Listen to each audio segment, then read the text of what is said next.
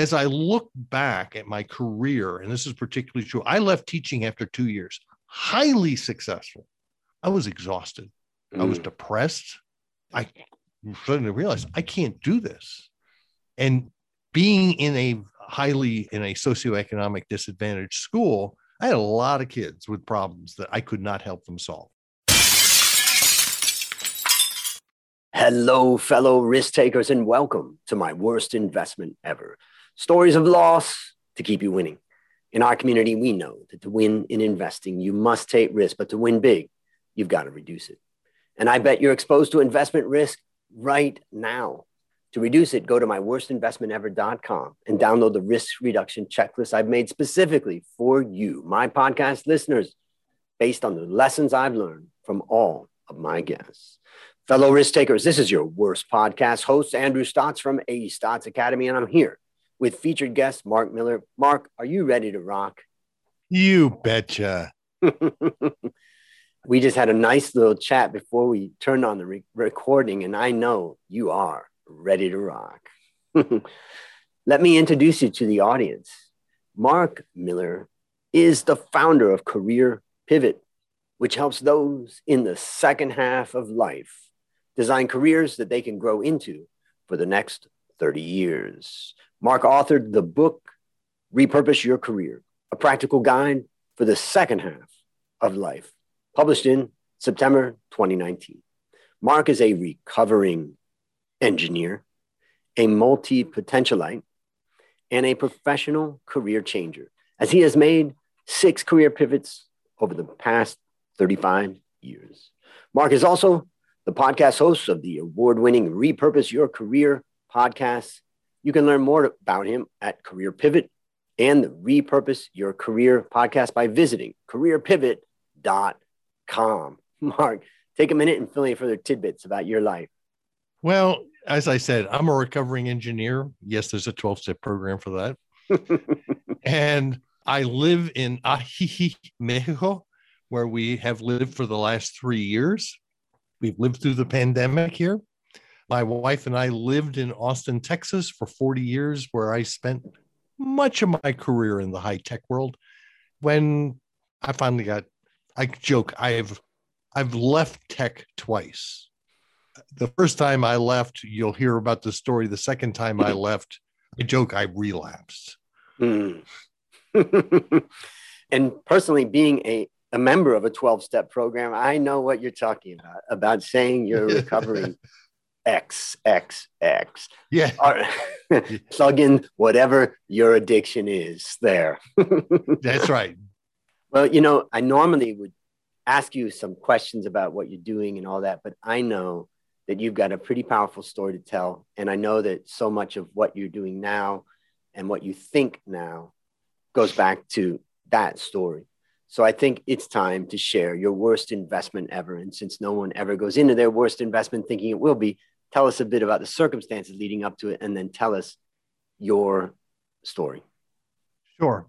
I graduated from college in 1978 with an engineering degree, and I did what my parents expected to me. I went to work for the big father-like company. I went to work for the Borg. Oh, I mean IBM. And I spent 22 years there, and I wandered around a lot, and great experience. In 99, they screwed me on my pension. I gave them the single finger salute and went to work for a successful semiconductor startup. And so here we are, we're rolling along. .com bust is rolling down. I mean, I'm fine. My son is getting ready. He graduates in June of 2002. He's heading off to college. And then on July 11th of 2002, I'm a big time cyclist. I'm riding with my bicycle club. And we were on what I thought was a pretty non-risky ride. But in hindsight, it was incredibly risky. Lots of blind turns. And I came down a hill, turned into a blind turn. The road was cambered the wrong way, so I couldn't hold the turn. And I was going about 30 miles an hour, and I slammed into a Toyota Corolla head on. And, my buddies who were in front of me thought a gunshot had gone off. And to put it bluntly, with all things considered, I was freaking lucky. I hit the grill. My right knee has right leg has a big scar from hitting the headlight. I smashed the hood. I smashed the windshield. I smashed the roof, and I went over the top. And I was fortunate. It was on a Sunday morning in Westlake, Texas, which is a very hoity-toity neighborhood. And the first two people who came upon me was two doctors coming off of their duties at Brackenridge Medical Center. And they took me to the emergency room. I then spent 5 days in the trauma center. I tore up a knee. I broke a hip. I dislocated a shoulder, broke a bunch of ribs, broke the clavicle, had imprints of the pads in my head, but I had no internal injuries and no brain injuries I'm willing to admit to. And by the way, at those speeds where our combined speeds exceeded 50 miles an hour, you have about a 10% survival rate. So they had me walking on crutches in 3 days. They threw 3 titanium screws in my hip, not steel, but titanium. And they had me walking on crutches in 3 days. I was back on a bike in 10 weeks, flying back to China in 4 months. Oh, by the way, I flew back into China in November of 2002 into Shenzhen or Guangdong province, which was the epicenter of SARS-V1. And there's a whole story behind there because I didn't know I was there. I was there for 3 days to train Huawei, one of the bad boys of China. Yep. And I knew afterwards that a lot of people around me got sick. I remember there was a woman who was on the flight into Hong Kong who was sitting next to me in business class. I emailed her afterwards. She was there to buy coffee makers. And I asked her, how was your trip? And she says, oh, I got really sick. And we didn't know till 3 months later that was SARS-V1. And, we went from there to Shanghai, to Nanjing, to Seoul. And so, yeah, this is deja vu all over again. So there I am. I'm questioning, okay, why did I live? And at the same time, my son was home with me the entire summer after graduating from high school, and I'm rehabbing. And we have all these great conversations like, you're going to college. You can eat like crap or you can eat healthy. Your first college roommate, not going to be your best buddy. The odds of throwing 2 18-year-old boys in the same room and them hitting off perfectly, but you have to respect each other's privacy. And we had a bunch of conversations like that over the summer. And as you can tell, I'm very direct. And what I learned 4 years later when he graduated and came home was he listened. Anyone who's raised an 18-year-old boy, you have no idea when you say something, what sticks. And so if I hadn't had the bike accident, I wouldn't have had that time with my son. So it was a blessing. Yep. At the same time, I'm going, why am I doing this? I had received enough. Our company was bought out by Lucent, which I like to call the sister of the Borg. Right. And Lucent just imploded. And at the same time, we were a Gira as we were bought. They then spun out Lucent Microelectronics as a Gear Systems. They had the name and the URL. I was part of the team. We were 17,000 employees when we were spun out. When I left 2 years later, we were down to 6,000. And I was on the team that was deciding who got laid off next. No fun. No fun. And so I'm going, why am I doing this? Basically, I got enough in retention bonuses that we paid off the house. We funded our kids' college education. So at 46, I was debt free. We weren't rich, but I was definitely debt free. Wait a minute, 46. That's almost halfway through your life. That's right. Well, actually, it's really a third because I have plan on living to 125 or whatever. What age were you at the time of the accident, by the way? I was 46. 46. Okay. So that time. Or got it. 40. Yeah, I was 46. Okay. And so it was like, okay, why am I doing this? And I decided I was going to go teach high school math. By the way, for the previous 10 years, I was a geek that could speak. Right. And I said, well, I'm going to go do good. And one of the things I learned about myself, and by the way, I'm an observer of people. I've traveled the world. Where did I get hired? I got hired in a relatively new high school in Austin, Texas, that was 70% Hispanic, 80% socioeconomic disadvantage, i.e., free and reduced lunch. And in my first 3 weeks, I just figured out that I'm dealing with a new culture, poverty. Yep. Well, I trained engineers in China. If I can do that, I can do anything. But what I also discovered was I had convinced myself I had been an extrovert because I was on stage. I was good. I was great up there. By the way, when I was done, I was exhausted. Yeah. When we finish this interview, we'll be tired. And I don't get energy from being on stage or being around people, although I like it. It takes a lot of energy. It takes a lot of energy. And this is where one of the things I learned through this whole experience was over the years, I had managed to twist myself into a pretzel. I had remade who I was to make more money. And by the way, I got really good at this stuff. By the way, it was really, really harmful to me because I commonly say when many of us graduated from college and we started our careers, we become actors. We play roles. And very often we learn to play roles that are not who we are. We get good at them. We get lots of positive feedback. By the way, when we hit our 50s and 60s, staying in character becomes exhausting. Well, as I look back at my career, and this is particularly true, I left teaching after 2 years, highly successful. I was exhausted. I was depressed. I suddenly realized I can't do this. And being in a socioeconomic disadvantaged school, I had a lot of kids with problems that I could not help them solve. Right. And I'm glad I did it, but it totally and completely exhausted me. And it's one of the things I realized, oh, I may be good at this. I just can't do it full time. And this is one of the challenges I find with working with particularly doctors and lawyers who get really addicted to the money and the prestige. And when they suddenly say, oh, I don't want to do this anymore, they get all this pushback from everybody else. Oh, you're so good at it. Why would you want to do it? You make so much money. Why would you want to stop? It's because I don't like doing it anymore. And so what I learned, my worst investment was learning over the years to change myself. I'm a big time introvert. Yep. If you met me, you'd never know that. I've dealt with this pandemic really well.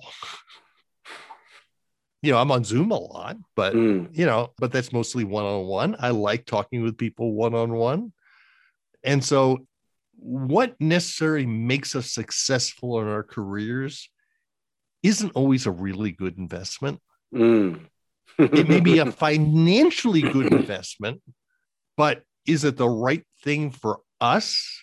The answer is, and where I particularly find this is with creatives who are, I claim I've worked with several who they've taken their creativity and they put it in a little box and they sealed up the box. They put all the creativity in the box and they put it underneath the bed and they forget about it. And they hit their 50s and 60s and then they suddenly go, I can't take this anymore. Because we don't have the stamina that we had when we were younger. Or more importantly, we don't put up with the BS anymore. Yeah, it's like you can't, it's tougher to hold things in. It's so much work.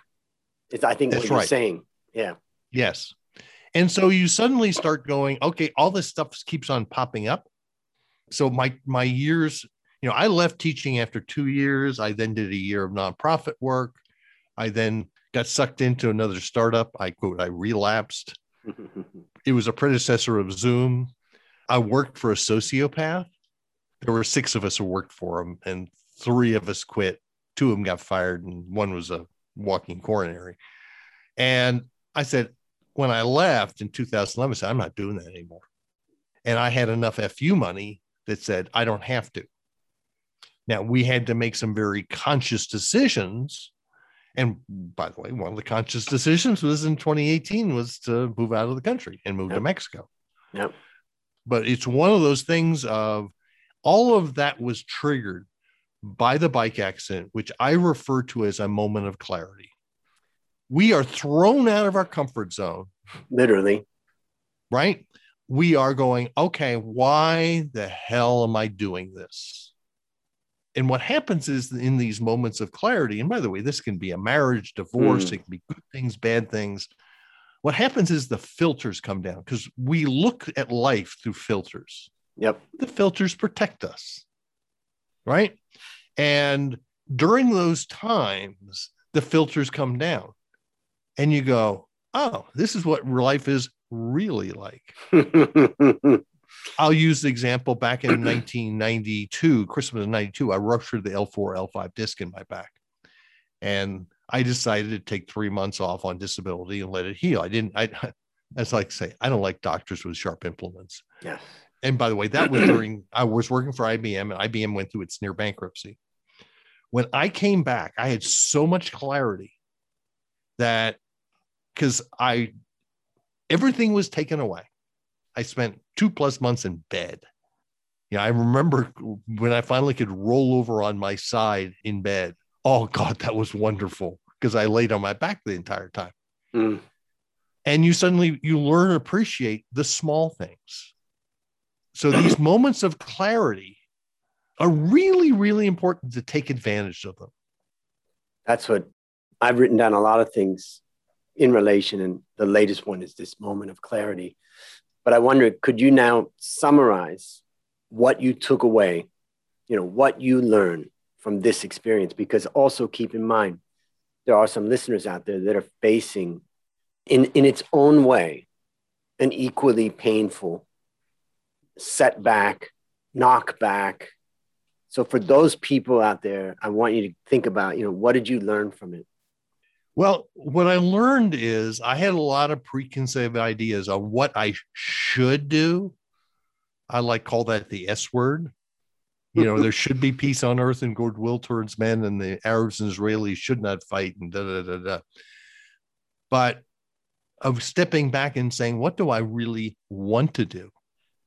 Similarly, as you can appreciate, we've stopped buying stuff. We've simplified our lives. And that all goes back to that because you realize what was important. In fact, there's a great George Carlin video on stuff from the early 1980s. And it's really interesting. We do a lot of things because of stuff.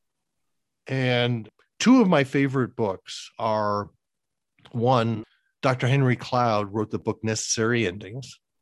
And that is, in order for new things to begin, we often have to end old things. And by the way, we suck at ending things, relationships, jobs, career. The second book is Richard Leitner called Repacking Your Bags. And the concept there is periodically in times of your life, you need to unpack your bags, throw things away that don't serve you anymore, and repack. In these times when we're really in hard times, it's time to step back and say, do I really need this crap? Do I need X, Y, Z? Do I need to stay in this relationship? What do I need to end? And I'll use the example for me when we moved to Mexico. I read the book Necessary Endings. I'm going, why am I still in Austin? I've been there for 40 years. Why am I still here? My job doesn't require me to be there. My family, my wife and I are there, but other than I have friends and I have a network, it wasn't the same place. It wasn't the great place I moved to in 1978. So why am I still here? It's called inertia. We all get in that. So I think it's looking at in my case, how does Mark do a better job of taking care of Mark? What's really important, particularly for those of us in our 50s and 60s who've been displaced? The world's not going to go back the way it was. So what do you want to do? Because the world you left a year ago probably doesn't exist anymore. You can look and say, the world is my courtyard. It's my, it's everything. So what do I really want to do? Not what other people think I should do. Yeah. And there's another angle for people that get over 50. And that is something that my dad said to me when he was older. He said, for the first time in my life, the horizon is shrinking. And that was like, wow, like in our youth, the horizon is widening. The opportunities are opening up. And so there's that shrinking horizon that is another factor that puts some pressure. Maybe I want to go through some things that I took away from what you've shared. There's 5 things I've taken away from what you've shared. And I'm going to sum it up in 5 kind of words. Or word number 1, gratitude. Word number 2, like, as in like what you do. Word number 3, simple. Keep it simple. Word number 4, clarity. And word number 5 is let go. And to just go through those a little bit, talk about gratitude for a moment. What I always tell people is that if you really, you're feeling depressed, you're feeling down, just go to a local hospital. And in that hospital will be some people who will be seeing the last light of day today. Tomorrow they will be gone. And they would give anything to have your problem. So that's my challenge to the listener. If you really feel like you're really down, go somewhere where people are literally losing their life, and then it gives you some appreciation. The next thing is this idea of liking what you do. And I tell a story about my sister, who's a pretty good artist. And I was visiting her in Kennebunk many years ago, and we were in a coffee shop. And she said, "You see that picture on the wall?" I said, "Yep." And she said, I painted that. I said, "Well, how did it get in this coffee shop?" She said, "I sold it to him." I said, "How much did you sell it to him for?" And she said, a couple $100 or whatever. And I said to her, "Why don't you do that for a living? You could just be in the basement, you could paint, and then you could sell these, and you could get better at it and all that." And she looked at me and she said something I'll never forget. She says, "I don't like painting." And it just, how could it that you could have this skill and it's just not something that you want to do? Maybe I don't want to be in a basement. And she wanted to be she's always been a mortgage broker, and she has her own business, and she likes helping people. And so that's the concept of like. Now, the next one is simple. And what I always say to people is life is simple. If you find that it is not, stop, take a step back, take a moment, and work to simplify it. And that's what you've talked about. You've talked about the moment of clarity. And for the listeners out there, when is your moment of clarity? Did you have it already? Are you having it right now? Clarity means that things become clear. And so search out that moment of clarity and use that moment to transform yourself. And remember that it doesn't have to be, as in this case, an extreme event. You could have your moment of clarity right now, but take that moment and get it. Now, the last one you talked about is, what do I need to end? And that is the concept of letting go. And I think that if we look at gratitude, doing what we like, keeping life simple, taking advantage of our moments of clarity, and letting go, wow, boom, what a life. So those are what I took away. Anything you'd add to that? No, it's one of the things I talk about with the moments of clarity is they can have been in the past. They could be now. You can go back and look at, what did you learn? When were you thrown out of your comfort zone? And take advantage of those times such that you can go, okay, because by the way, we have a habit of forgetting. We learn and then we go, oh, that's not important anymore because I've moved on to the next phase of life. And the answer is, maybe not. We do so many things in our life and our careers based on what other people want us to do. Yep. And just because it makes us more money, gives us more prestige, doesn't necessarily make it better. I was very fortunate. My dad was an egghead. He was an economist in New York Stock Exchange. I joke, my dad wasn't frugal, he was cheap. And I learned not to spend money on stuff. And a few years ago, I made the decision. I told our son and everybody else, don't give me anything for Christmas or my birthday. I don't want any more stuff. You can give me experiences. I'll spend money on experiences, but stuff doesn't bring me joy. Don't give me your stuff. Yeah. It's kind of like I bought a new bike over Christmas, and because it allows me to experience things. Do I have the fanciest bike? No, I bought one that was adequate to get me what I wanted to do, so I can have the experience I wanted. That's beautiful. I mean, stuff is such a burden sometimes. All right. Yep. Now I want to ask you the next question, and I want you to think about this. I mean, obviously one of the answers to this question is just, crash in some way in your life and learn from it. But I mean, obviously we'd like people to avoid having to go into a crash. And I want you to keep that in mind as I ask you this question. Based on what you learned from this story and what you continue to learn, what one action would you recommend our listeners take to avoid suffering the same fate? Well, it's interesting. We had this discussion. I run an online membership community, and a year ago, we had a set of mastermind groups where we talked about risk. And we looked at what is risk? How do you decide what risk is? How is something risky or not risky? And how do you mitigate that risk? Well, I'll use the example. When I went out on that bike ride, I didn't think I was taking any risks. It was real risky. At other times when I left IBM, I viewed it as being real risky. It wasn't at all. We were already in the process of being acquired by Lucent. It wasn't risky at all. So it's learning how to be able to evaluate the risk and saying, if I'm going to do this, if I'm going to make a change, what's the real risk? And I like to say I've got a whole chapter in my book on a concept called MSU disorder. And MSU stands for make stuff up. Right? When we don't know, we tend to make stuff up. We fill the void of knowledge. So the key piece here is when you're going to do something and you're worried about, is it risky? Or go talk to people. Get outside the inside of your head is one of the darkest places in the world. Which means you might have to go ask for help. Yep. And I'm a guy.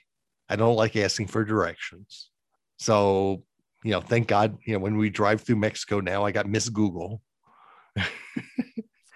And do you think that one piece of advice is ask for help? Yes. Is go get outside counsel. So that because what's going to happen is very often we make decisions and we don't have all the information. We just fill it. Yep. And just like me, I went on that bike ride. My wife knew she didn't go on that bike ride with me. She said, that's way too dangerous. I'm going, Yeah. I mean, one of the things I ride my bike in Bangkok, and, now at this age, one of the lessons that I've learned is that I think that a lot of success in life has to do with risk management, much more than I ever thought, and whether it's managing money or whether it's living your life. So when I go out in the morning, I go out very early, number one, but not so early that drunks are driving around. So I usually hit the road at about 5 a.m. I go down an area that's got a lot less traffic. I've got a lot of lights on my bike, and I even have a reflective vest that I wear. Yep. And, I look like a complete, nerd or whatever. And then I've got a great little side mirror that I added on to my risk management so I can see cars coming. And I tend to go kind of into the middle of the lane so that they see me. And then when they come, I then quickly move to the side. I mean, all of these things are risk management, type of thing. And so you really remind me that risk management is critical. So let me ask you, last question. What's your number one goal for the next 12 months? For the next 12 months is number one, I want to get the next Repurpose Your Career book out. I've done 3 editions. I want to do an edition based on the crap we've just gone through. And we're going through because I think we won't know the level of disruption caused for at least the next 6 months. And 2, I'm growing an online community, more people helping everybody else out. And for me, at this point in my life, I don't coach people individually anymore. I do everything through my online community. And that's far more gratifying. People seeing other people going, what? You're doing what? You can do that? Yep. Right? And people who can encourage one another, because one of the challenges, I'm 64. Most of us have all this messaging in our brain saying, well, I should, if I'm going to continue to work, I need to be a certain level of prestige and I need to be da. The answer is why. Yep. And having people who are willing to call your bluff and going, well, why are you doing that? So to learn more about that, should they listen to your Repurpose Your Career podcast? Should they go to careerpivot.com if someone wants to learn more about your community? Yeah, go to careerpivot.com/community. There's also the Repurpose Your Career. The sponsor is the community. And I've been focusing the podcast for the last year on folks who are in the second half of life. How are we going to transition, get through this? And a lot of it is mindset shifts. Many people will never go back to full-time employment, and that's fine. Although that's a different paradigm. And it's a matter of getting people to reshape their heads as to what's going to make me successful after this is over. And success in the future will not look like success in the past.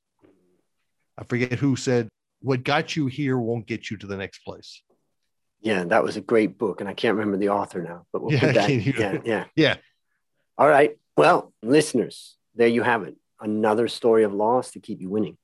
My number one goal for the next 12 months is to help you, my listener, to reduce risk in your life. So go to myworstinvestmentever.com right now and download the risk reduction checklist and see how you measure up. As we conclude, Mark, I want to thank you again for coming on the show. And on behalf of A Stotz Academy, I hereby award you, yes, you, alumni status for turning your worst investment ever into your best teaching moment. The crowd goes wild. Do you have any parting words for the audience? Well, I am honored, Andrew. As I said, what can I say? It's probably one of the greatest awards I've ever received. The cost of it was just a very severe bicycle accident. So you've paid your dues. We appreciate you on the show. After the bike accident, I lost 18 pounds. And so one of the things I wanted to do is I wanted to write the crash diet book. Because you get in front of a car, you can let it hit it to you. You break a bunch of stuff. You can't get to the refrigerator to get the beer, ice cream, or pizza. And that you have no choice but to lose weight. I wonder if that'll be a bestseller or not. Well, ladies and gentlemen, that is a wrap on another great story to help us create, grow, and protect our wealth. And we learned today, our health. Fellow risk takers, this is your worst podcast host, Andrew Stotz, saying, I'll see you on the upside.